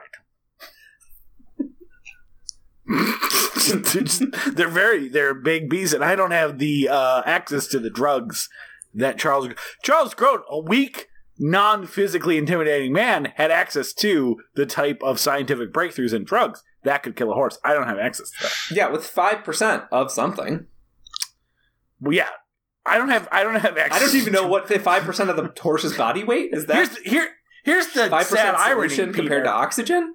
I don't have access to 2.5% of it, which, as far as I can tell, would have been fine. Let alone the 5% that would finally, scratch that off my bucket list to kill that horse. Yeah. Because you want the horse to kick the bucket. I'd love it. Yeah, got it. But not... Never mind. Charles Grodin kills a horse, of course. And as we're heading towards sort of the end of the movie, the experiment becomes more and more compromised as, Charles Grodin... Ted publishes his articles. The local news is there's brainwashing and abuse going on here. And at the same time, the wife's mother or grandmother dies, and Charles Grodin is falling into a depression about the whole horse murder thing and the fact that he's pretty sure his career's over. Yeah. And then, so they're kind of falling into a depression as they're coming out of the depression. Because of bribes and gifts from Albert Brooks. Yes. And the power of the montage. Power of the montage. Show the French what a montage is. Lovely sequence with slow-mo shots of ice cream being poured and them going down roller coasters. At one zoo. Matching shirts. It's clear. It is clear that Albert Brooks at this point is just this movie isn't going to work unless they're happy. At some point, they need to come out of the depression. That's how narratives work. In narratives, you go into a depression and then you come out of it and then everything's normal again. Because in real life, sometimes people, maybe in real life people, stay in depressive moods for a long time and marriages fall apart. But not in real life. His voiceover is, "These people had been depressed long enough." It's so good. Which is to again drag things back to An American Family (1973) is kind of the inverse of what the documentarian was doing there, where he was accused of constantly stoking their unhappiness and leading them to this annihilation of the family, and was, for his own part, accused of putting his thumb on the scale and never made another movie again. Interesting. He did win a Nobel Prize and an Academy Award. He did not. He won a life of ignominious uncertainty and anonymity and other words that end with anonymity. But so it is itty bitty. It is fascinating that Brooks's conception is that the movie needs to be sympathetic above all, while he himself is the least sympathetic person ever to live. That's interesting. I wonder if that's like one of those things that like contemporary audiences who were cool and hip and get it would have known that like that's why he was so focused on making them happy was because I mean it was 6 years after the PBS documentary, so I'm assuming all those things you mentioned that like had come out in the news or the director of that was criticized for was like well aware to anyone that would be aware of that documentary. Yeah, I mean, this thing was a sensation. I mean, they were all over. They went on the Dick Cavett show to relitigate the entire thing. They were on all of the different talk shows. Like I say, it is hard for me to sort of untangle them at this point, since Brooks is so clearly drafting off it. That's interesting, because that actually makes like for almost his own reputational purposes why he's so like pathologically committed to making sure they don't end up depressed. Yeah. Right. Yeah, no. And if it seems like maybe, that seems like too specific of a reference, as we come back to in the show a lot, monoculture used to be more of a thing. And there were less channels. People talked about things that more commonly. There were less things to talk about within the entertainment space. There obviously were as many things to talk about outside that space, but within the entertainment space, there were just less things to talk about. So, imagine if there was a 12-hour documentary on PBS today that became a cultural flashpoint. Hold on. I have to. I know this is like maybe boring for the audience at this point, but how many viewers did The American Family get? Because I love. I'm going to wrap up the plot. You looked at it. And the answer is 10 million viewers and considerable controversy. All of the viewers. 10 million viewers adjusted for people today. That is 400 million people. I mean, especially with this inflation. With this inflation. I mean, as far as I know from reading, and the inflation is bad. Well, people are getting bigger, so you can inflate number of people, too. Oh, yeah. They're definitely getting taller. Yeah, I mean, have you ever been in, like, a 1920s apartment? You know how many high fives I have to jump up to get? So at the end of this, Albert Brooks, they're kind of shutting him down. He's losing support from the Institute, he's losing support from the studio, and he decides that should have never done reality. What does he know? He's a showbiz stupid jerk. He shouldn't do reality. So he's thinking of big ways that movies have ended, like getting a shark from the aquarium to kill the family, all while putting on a clown suit that he used at one point to try to make the family less depressed, and settles on fire being a really good, exciting ending to the movie. And walks in while they're discussing like settlement and burns down the house. Yeah. So the film ends with the house actually burning down and him running around outside like a maniac, and closing credits that indicate, as Aaron said earlier, that the movie did come out. This is not a found footage movie. This is. They have a 1-800 number. Hold on. They have a 1-800 number for historians. Yes. Who have thoughts about how historical this movie was and the impact of it to call them. I just realized I just said this isn't a found footage movie. However, were this a horror movie, it would end the exact same way. 100%. Yeah. Except for, obviously the family would have been like, tied up inside what's that the house. Movie on Netflix? Like Creep? Creep, yeah. This is like a comedy drama version of Creep. Yeah. But yeah, like we were kind of touching on little moments as we went, and I keep missing little moments because it's a movie, it's a comedy movie, it's filled with jokes, but the clown moment is just so fantastic. He comes in the door and he's trying to like do a little rhymes and cheer the kids up, but the kids aren't home, so he just has to talk. He just has to talk to the parents. He's just sitting on the couch trying to have a normal conversation, but he's in like full clown regalia. It's so good. It's so good. And then during the moment when and you mentioned that like it comes back during the moment when like everything is collapsing, he overcommitted and he was like, I'm supposed to do like a charity event for like a children's hospital or something. So as he's spiraling, he's putting on a clown outfit. No, it's so good. There's 3 moments I want to call out that we didn't get to. that are so good.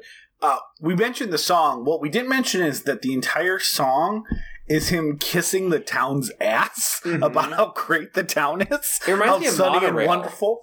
It's so good. I mean, obviously Music Man has deeper roots than that, but like it reminds me of the Monorail song from The Simpsons. Yeah. Like, because he literally is like presenting in front of the whole town, like the Music Man. He's just being like, I'm going to bring you a new sensation. A little bit of Hollywood is coming to your little podunk town of Phoenix, Arizona. Well, I think it's actually intentional because he names one of the psychologists Howard Hill, which sounds a lot like Harold Hill, which is the name of The Music Man from the film The Music Man. Well, I did because it's when he says Howard, it sounds a lot like he's saying Harold. And so I was like, oh, he named the character after, never mind. But I'm assuming that it is at least halfway intentional. Yeah, I mean, it definitely fits that well. Another joke we didn't get to is that he has this whole scene introducing to the family all of the people who will be working on the movie, like the gaffer and the lighting people and all like the entire union, and then notes that because of the camera system and it's a documentary, they actually won't be needing any of these people. But, Albert Brooks is very pro-union. So he's like, so they'll be living in this town. You'll see them around town. You will not see them again in capacity of this movie until the premiere. And then he dismisses everybody, which is a very funny joke. Yeah, it's a super funny gag. I imagine most of those are actual people that worked on the movie just to save money. Oh, yeah. I mean, the other thing, the last joke I just want to mention, because I don't want to miss all the funny call-out stuff, is when they go to the doctor's office to watch the IUD being removed, the doctor, the whole thing with the doctor is so goddamn good because he's like, you people came for me, leave me alone. And Albert Brooks slowly, like, you're like, what? He's like, you 60 Minutes people. And then Albert Brooks convinces them that we're not here for you. We don't know what you're talking about. Like, we're here to film. This woman's giving us permission. Here's some money. And then he looks at him again and is like, you're the baby snatcher. And then the whole thing starts, you took all those babies from those women. And it's such a great, there's, and here's why, I think that's a really good, microcosm of why Albert Brooks is so genius, because, if you never found out what was going on, and here's just this doctor who's afraid the 60 Minutes people have found him, and when they're just trying to film Charles Grone's wife getting an IUD removed, that's funny enough, right? But the fact that after they calm him down, he agrees to and they give money, then you find out exactly what he's done, or at least a very heavy implication of what he was accused of, is so good. It's like he's so good at figuring out what the joke is and then attacking it from every possible angle in a I think sometimes very non-obvious way.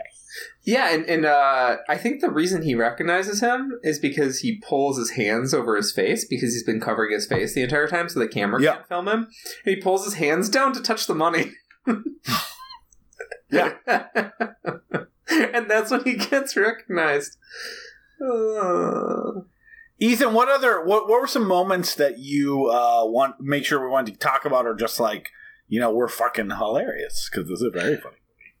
My very favorite one is when Mrs. Yeager is committing the extreme act of transference of sort of more emotionally investing herself in Albert Brooks than she is in her own husband, and collapsing onto his chest in sobs over, I don't remember what she's sobbing about at that point.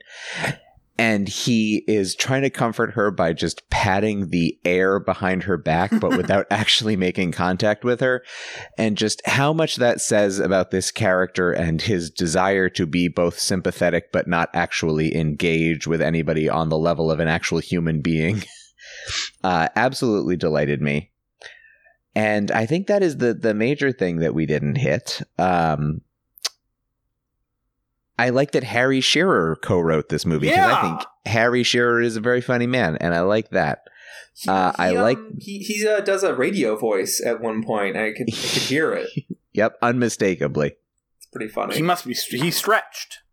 But by doing voiceover work, it's a huge step away from him. And a radio voice. He hadn't fully gone into his comic persona yet, but yeah, you can hear him do it. Yeah, but it's funny too, because Peter and I just covered a month of movies that either heavily or tangentially feature Harry Shearer when we did the guest movies back in November. There's this movie has a pretty damn good pedigree. Like Penelope, you mentioned Harry Shearer co-wrote it.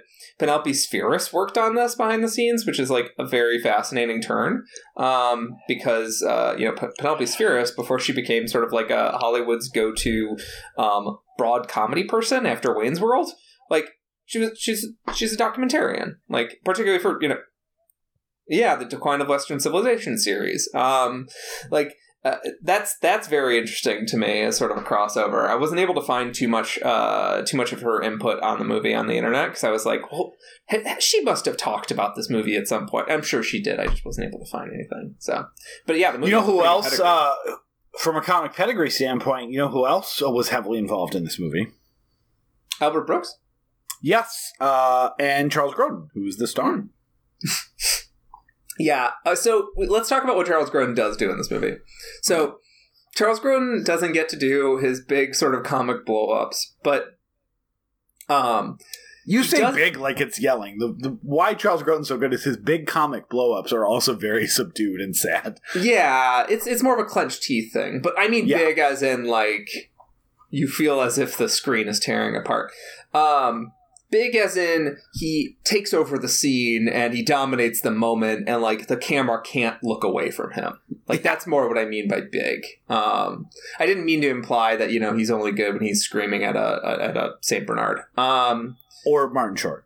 Or Martin Short. He's really good when he's screaming at Martin Short too. Ethan, what's your Clifford? What's your Clifford take? Yeah, what's your take on Cliff?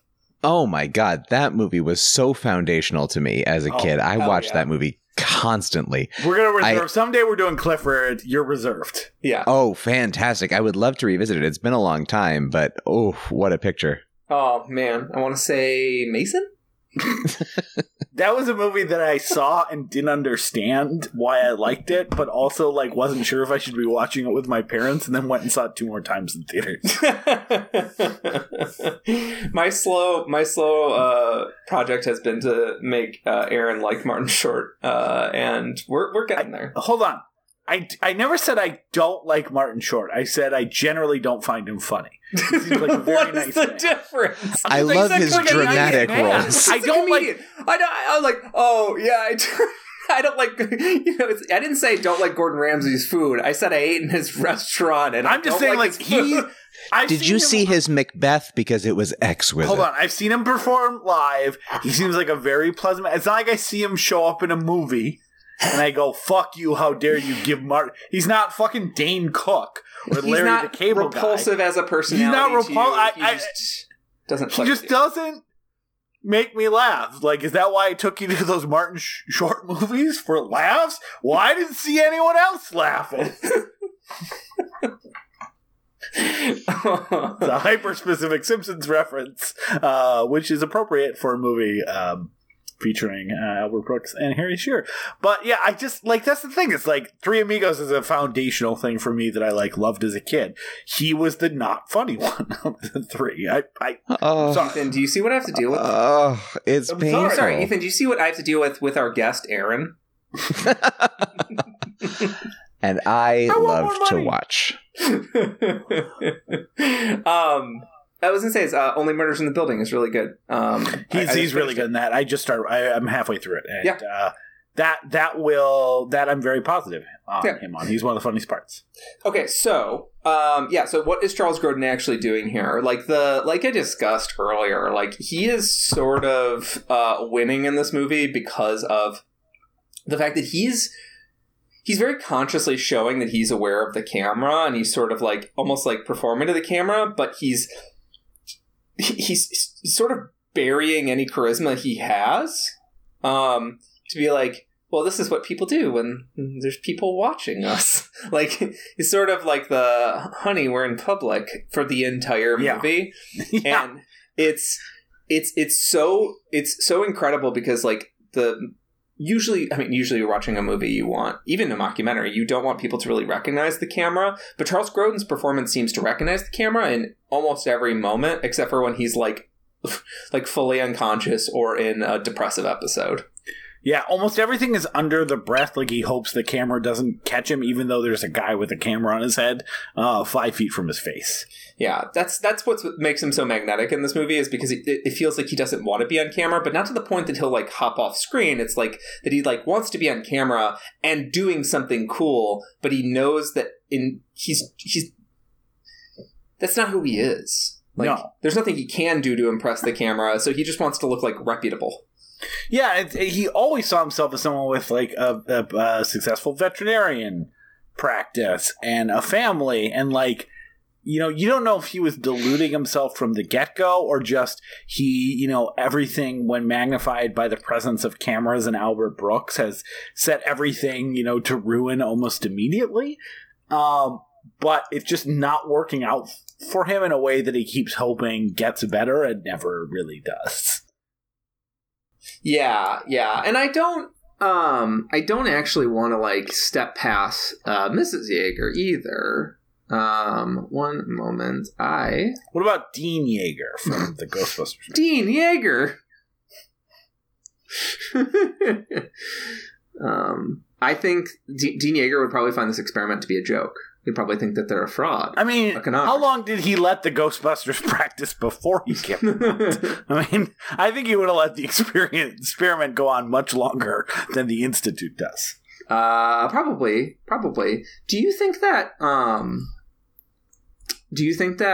if he had just waited to hear them out, he wouldn't have kicked them out and they never would have formed the Ghostbusters? We never see him being hoisted by his own petard, but they do become successful ghost hunters in the city. Mm-hmm. We know that. Frances Lee McCain, who plays Jeanette Yeager, is also fantastic in this movie. She is not doing the same performance as Charles Grodin, because she's reacting to the camera very differently. She's like, it's not that she's like embarrassed of doing something that's gonna, ruin their family on camera, and she says things that are like actually very real and like are good fodder. Like, that's one of the reasons that Albert Brooks is like questioning whether or not he's likable, because like he kind of knows like Jeanette is real and it's like compelling. Yeah. Like he kind of knows that like Jeanette works. However, she is like pulling out actual drama. She hated going on the vacation.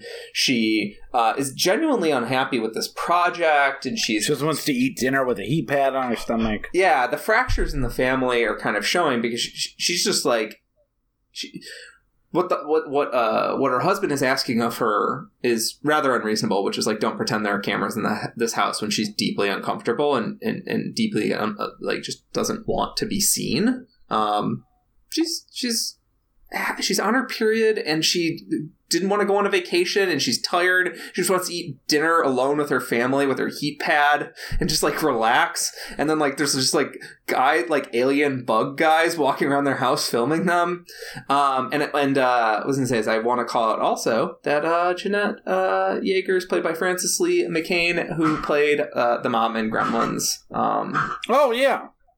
So say is also fantastic. She's used to being married to insufferable people. So I think it does come back full circle into like, you have to imagine that attractiveness was not important to her when she chose a husband, and I think that refutes Ethan's premise that we didn't get into for timing reasons. Yeah, she was attracted to patent counts in Gremlins. If your premise is that Charles Grodin is not hot, then I have a problem with your premise.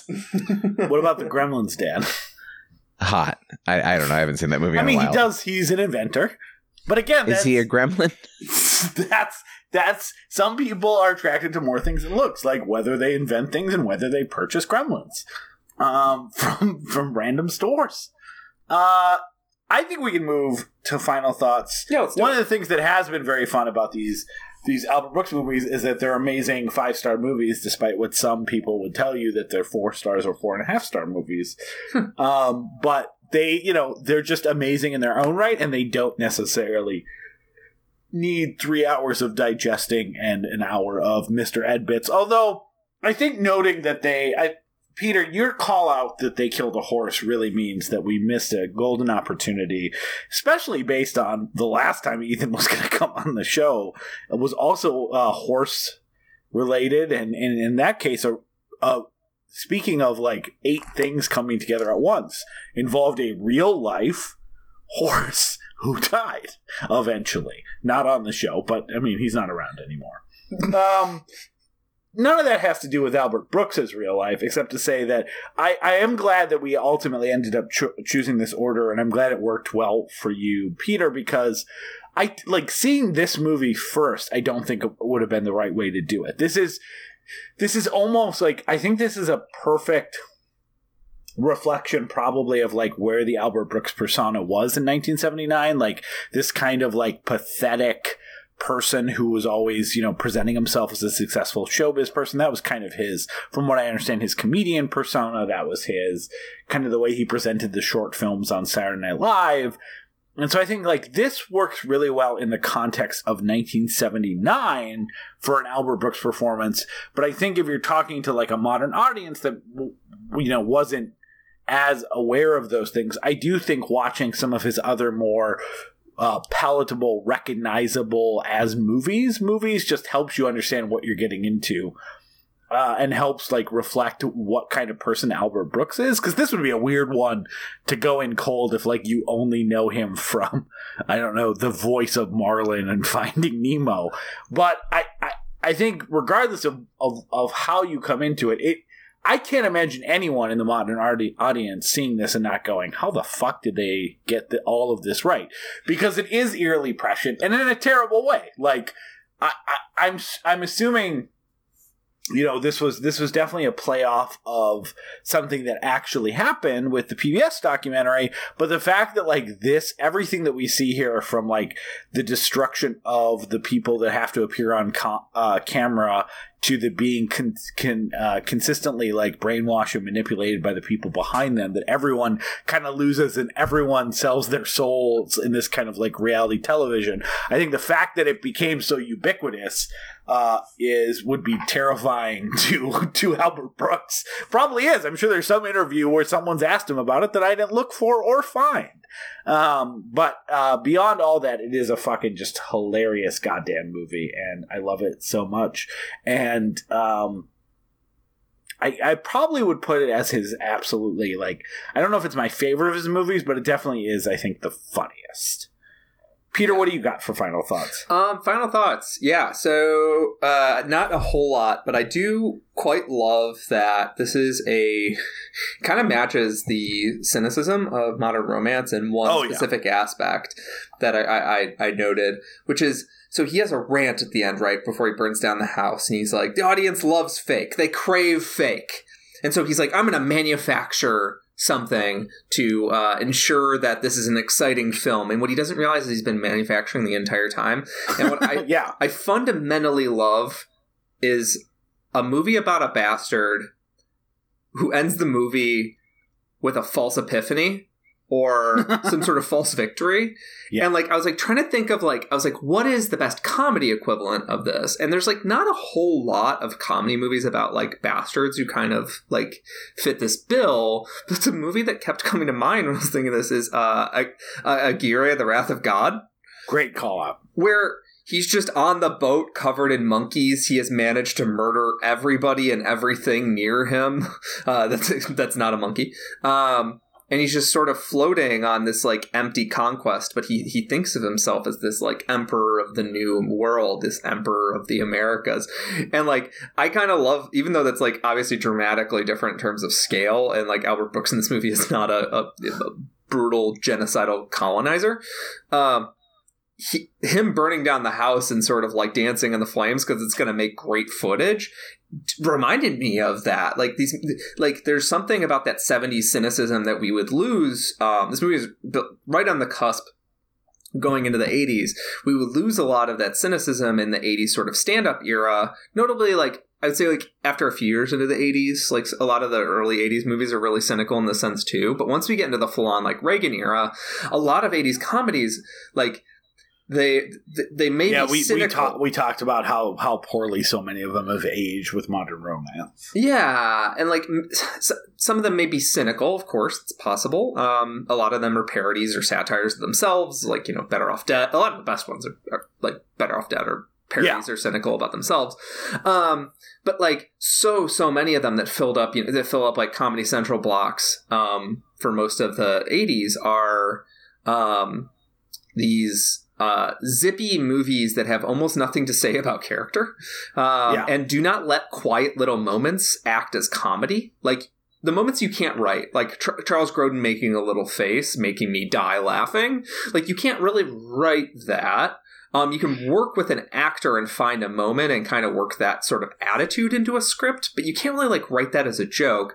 So a lot of these 80s scripts ended up being like Police Academy movies. Where they're all like, slobs versus stops. These big moments of triumph.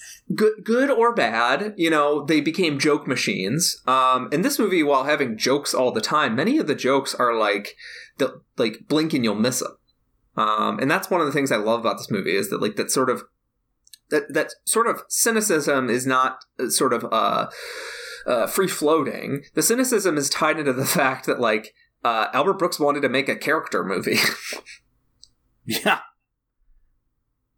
I think that's such a good call out with the Aguirre Wrath of God, because it does sort of remind me of just a lunatic who never stops being a lunatic, but kind of embraces his lunacy while thinking he's finally like reach an epiphany that is just like more of the same at a higher level, which he thinks it's something new. Yeah, exactly. Ethan, what do you got for final thoughts? My final thoughts are that I think I do like this movie maybe a little bit less than the two of you. I do think the shape is a little weird. As I have said a couple of times, I agree with some of Roger Ebert's criticisms. So go read his horribly cruel 1-star review, which he amended in 1996 to say, you can see it at the bottom of his review, just in parentheses, it says, but almost 20 years later, I'm still thinking about some of these gags.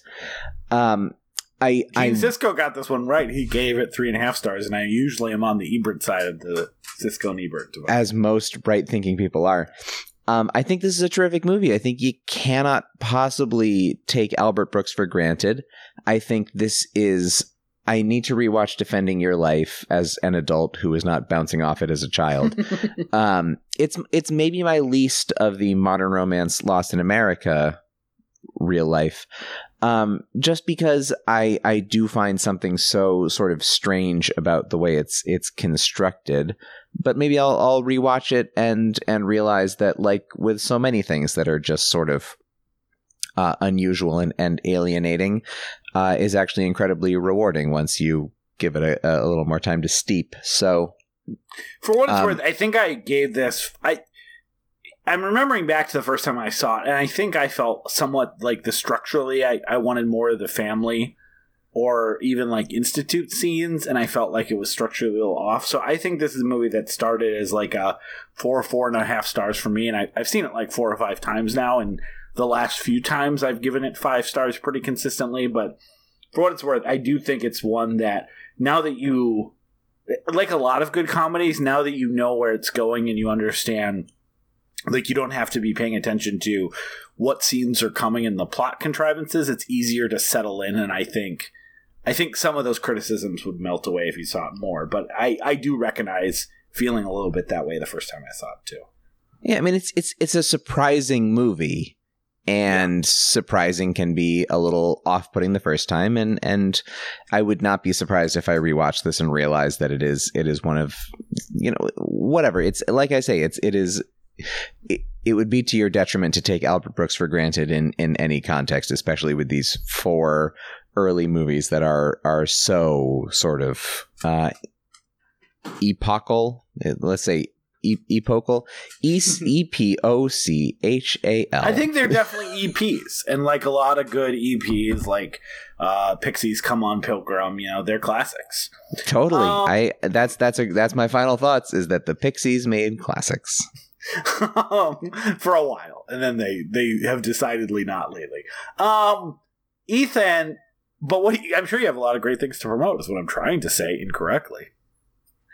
Oh, I mean, please check out Brightwall Dark Room at brightwalldarkroom.com. We are a film journal devoted to a different lens on film, no hot takes, lots of long reads, and that is what I love doing day to day. And come later this year, I am working on a podcast project that I hope you check out and enjoy. And come even later this year, I'm working on a book called The Cinema of Paul Thomas Anderson, American Apocrypha, that I hope you check out and enjoy as well. And also, I am often on We Love to Watch, and I have a great time, even though they make me stay up way past my bedtime. We feel like that's when you, I don't know if you know this, because, people aren't always the best judge of themselves, but you give your best material when you want things to be over. We've noticed. I shine past midnight. Yeah, you're unlike the Gremlins from the dad from Gremlins. You do very well after midnight, and we try to, Excellent. like the best directors. You were a director yourself, still are a director. Oh, I forgot about that. I made a movie called West of Her. You can find it currently on Tubi and a great variety of other channels, but people seem to really like that it's on Tubi for some reason, so check it out over there. I have purchased an HD copy of Voodoo, so I can check it out there. I would recommend doing that. If you have It's everywhere. It's everywhere. But as a director, that sometimes you have to influence your actors. You can't just say, be tired.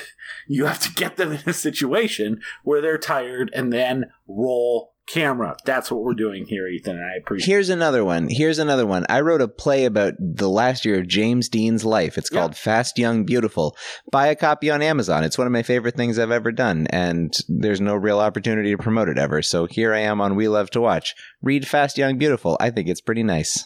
And then I own a copy. Do you? Yeah. Well, thank you. I sent you a picture of it when I bought it. You did. You're right. Well, thank you so much for doing that, because it's a thing that I did, and I am when guests proud of. come on and promote stuff, I forget there's an audience, and I assume they're just promoting them to me, and I usually comply. Well, I appreciate that very much. Yeah. And you'll have to come back and talk about your next book once that's out. Let's do it. All right. Well, next week we are doing Lost in America. We're doing it with Rick Kelly. The great Rick Kelly. The great, always available Rick Kelly. He's a great side grade from David Clark, who we hope to have on for a redo. The great David Clark. They're great. They're both great. I wouldn't rank them. We'll talk about this later. Yeah, it implies that I have, but I wouldn't. I wouldn't do it again.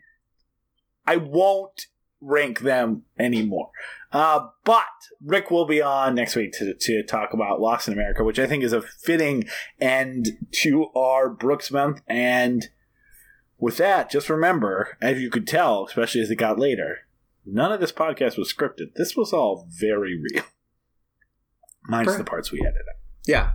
I mean, would a real co-host of the show be that sleepy?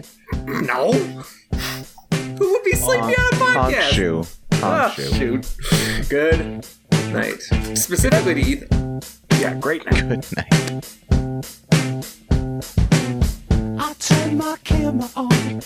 I cut my fingers on the way. On the way of slipping away. I turned my feelings on. You made me untouchable for life. Yeah. And you wasn't right. It hit me like a tom. You hit me like a tom. No. Oh yeah. Well, I turned my feelings on. Thank you so much for listening to We Love to Watch. If you made it to the end, hopefully you liked what you heard today. And if you'd like to hear more, please go to patreon.com/welovetowatch. And if you can chip in a few bucks, that would really help us keep the lights on and keep us moving forward. It wasn't an implicit threat by Peter. He just didn't know how to say it. But either way, we'll continue to make more. But it would be helpful as we explain to our loved ones where all our money is going, which is all on server space. If you can't, if you don't have a few bucks to chip in, we totally understand, and you want to support the show, we truly, absolutely would appreciate a review on iTunes. I know every podcast says it, and it's because it really does help, and so every podcast wants that help. So please go leave us a positive review so that when people find this show organically, they hopefully want to tune in and listen. And thanks again for all of your listenership and support and time throughout the years. We really do appreciate you. With kisses and smooches, Peter and Aaron.